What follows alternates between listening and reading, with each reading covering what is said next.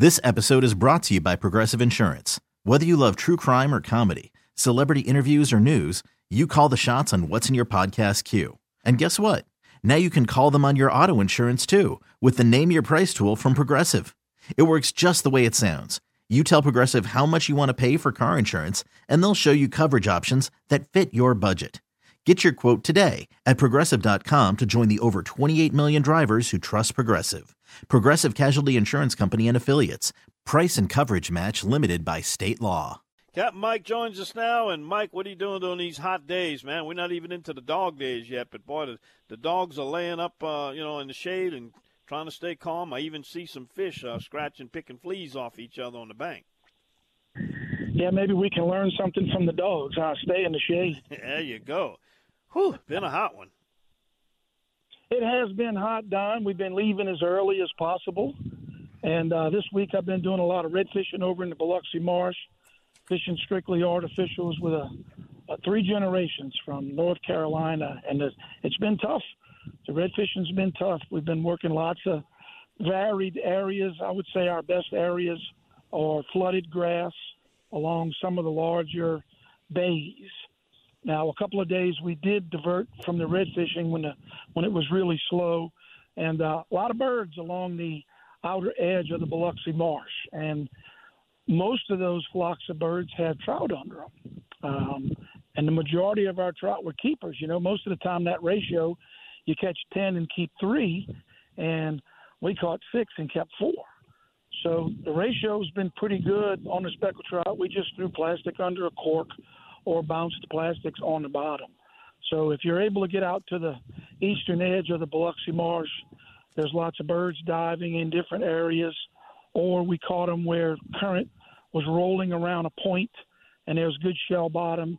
You know, if you know some areas that are like that, those areas were productive as well.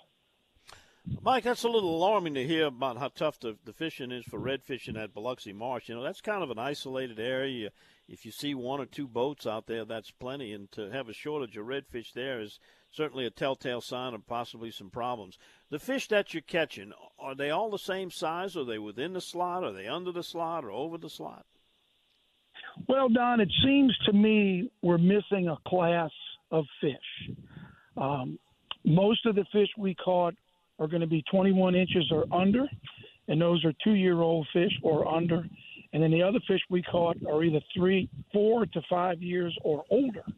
So we caught some bull reds, and we caught some that were right at the edge of the slot, 27 to 30 inches.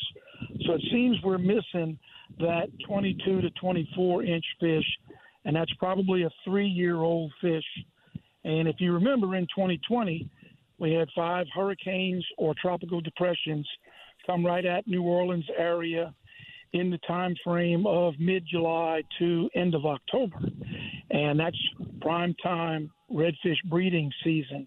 So I'm suspicious we lost a class of fish during that time. And it'll take a while for subsequent years to have fish that are large enough for us to harvest. Yeah, in that case, it may be whatever changes they put in, the problem will work itself out within those guidelines. Because, like you say, if it's 2 age classes missing, it's just a matter of time before they repopulate again.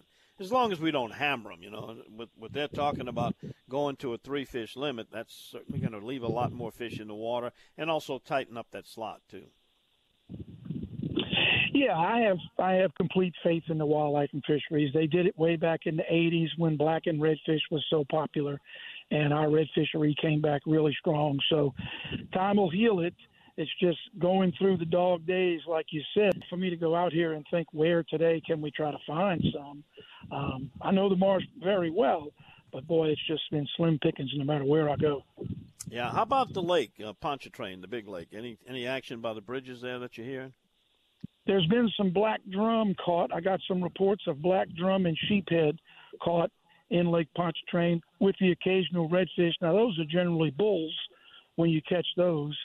We did come across a school earlier in the week of bull drum up in a shallow area. We were hiding along the western shoreline of Lake Bourne, and we could see them. They were just out of range, and we didn't have any live bait or dead bait to throw at them. And big black drum, and not too keen on artificials. We never did catch one. We probably saw a dozen in the shallows with their backs out of the water. Yeah.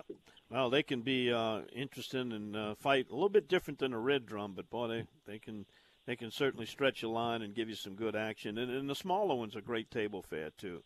Well, Mike, we got you on my website. You got your own. Give us your website if somebody wants to go directly there, and also the telephone number if somebody wants to call you.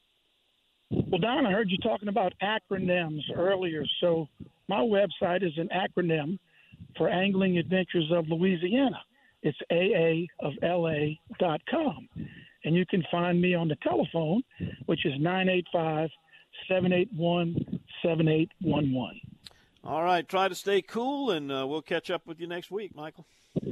Thank you, Don. We'll talk to you then. All right. There he goes, Captain Mike Gallo, Angling Adventures of Louisiana. Hey everyone, Boomer Esiason here. The NFL draft is behind us and your favorite team is now gearing up for week number 1. The free Odyssey app puts you right in the middle of the pro football conversation with the biggest sports radio stations from across the country. The local voices who know your team the best, giving you their unfiltered takes on the current state of your squad. It's always football season right here on the free Odyssey app.